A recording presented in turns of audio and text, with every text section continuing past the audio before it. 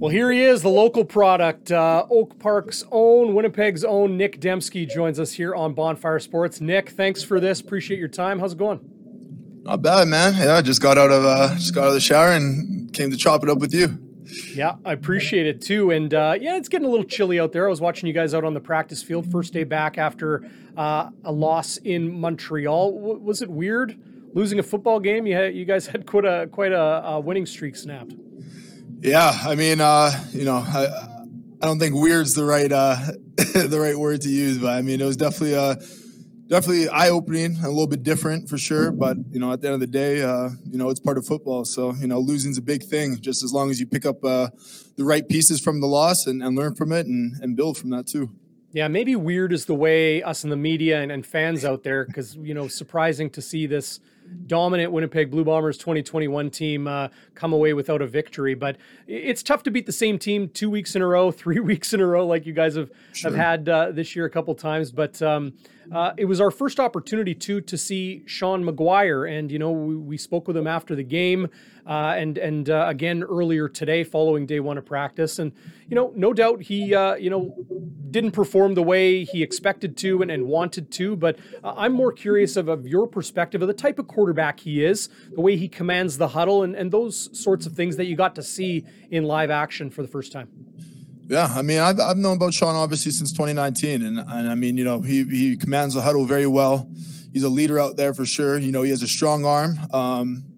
It was kind of an off day for all of us, honestly. I'd say on the offensive side of the ball. So, I still have confidence in Sean. I still think he's a great quarterback, and to me, I don't think I gave him the best performance that I could have either. I didn't really help him out too much out there. And, I think some others probably think the same way, but, we still have confidence in Sean for sure. Yeah, and you know what? I'll give you guys as a team a ton of credit. If things don't go your way, whether it's a series or a quarter or a half or a game or whatever it might be, you all take responsibility on yourself, and that's a very admirable team trait to have. Of course, not all of your horses were in this game. A lot of guys, whether it was their decision or the trainer's decision or the coach's decision, did not play in this game, as you guys have already locked up first place in the West Division, and we'll host that West Final on December 5th at IG Field. What's your take as a pro athlete in that rest versus rust conversation? I know you guys want to play. You want to play every week. You want to win every week. That's in your DNA as a professional athlete and a competitor. But how do you balance the value of ensuring your body can recover and rest and be where it needs to be when the games really matter versus, not seeing action for maybe a week or two? Yeah, for sure. I mean, you just try to take it week by week, and it's all about momentum, especially at this time of the year. So, you basically cleared it up. I'm an athlete. I want to go out there and compete every time I can. So, I want to play.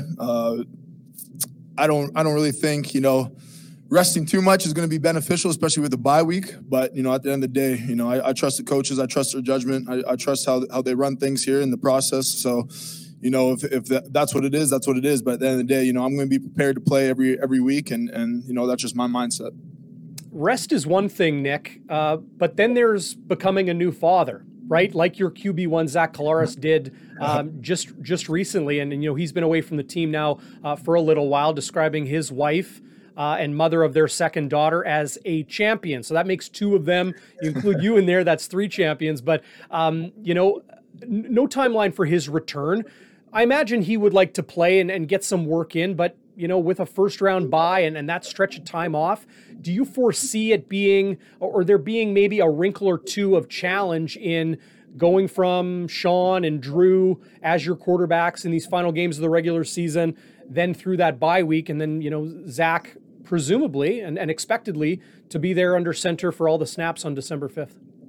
Yeah, I mean, I know Zach's a competitor too. He wants to be here. He wants to play.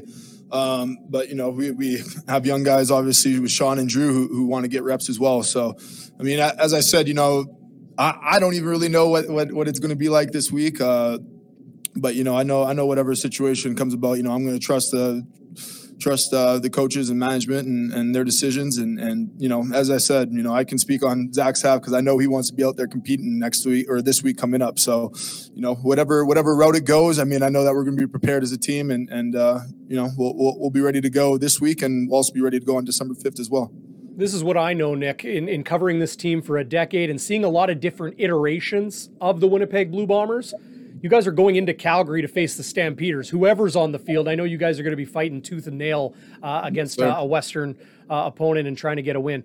Nick, tell me about Buck Pierce as offensive coordinator. I asked you about him early in the season and through training camp, and, you know, not to draw comparisons to you know, the past OC in Paul LaPolice, but now that it's been a season and you've really started to see his DNA or his fingerprints on this offense, what have you seen from Buck Pierce in year one running things here in Winnipeg?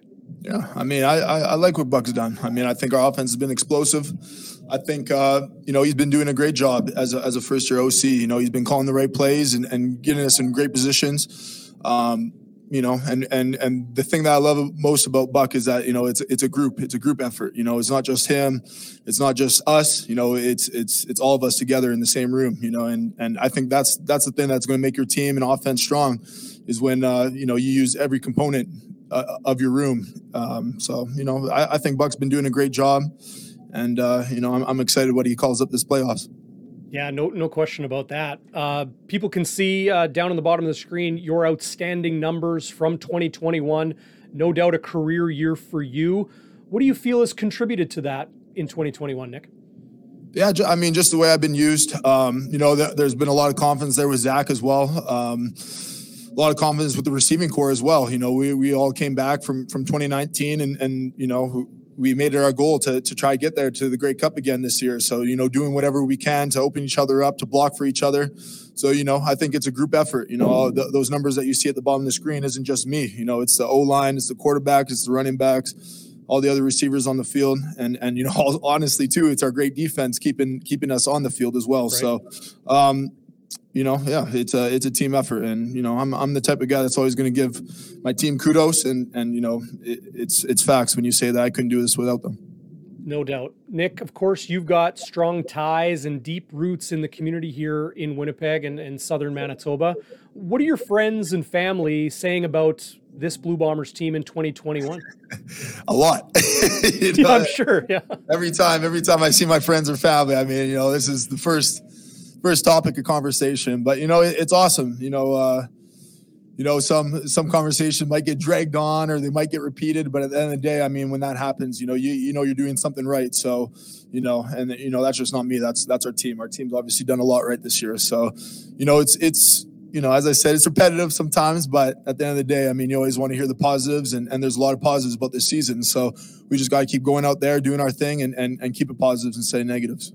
No doubt. I wanted to ask you about something Mike O'Shea mentioned about you earlier in the year and again earlier today when I asked him about the way you came into this season. I know you and fellow Winnipegger Brady Oliveira were busting your tails in the gym all throughout last winter. You showed up in camp in phenomenal shape. The numbers and how good this offense has been are telling the story.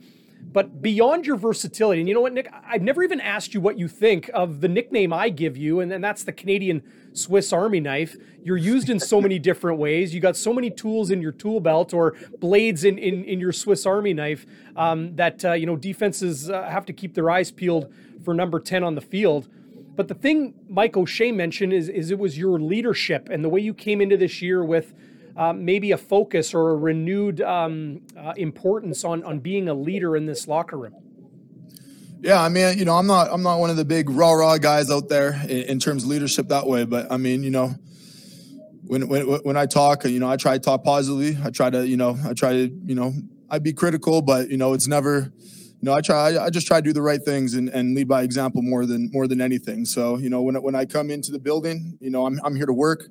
You know, I'm also obviously here to have fun, but at the end of the day, you know, I'm here to work. I'm here to get better. I'm here to get everybody around me better as well. So that's the leadership that I bring to the table. But, you know, I think that's something that just comes with more confidence, more reps, and just the familiar faces around me as well. You know, we have a great group of guys here, and there's a lot of leaders. But, you know, I took it upon myself this offseason just to be, you know, a more influence on the younger guys and to, kind of bring everybody up to speed.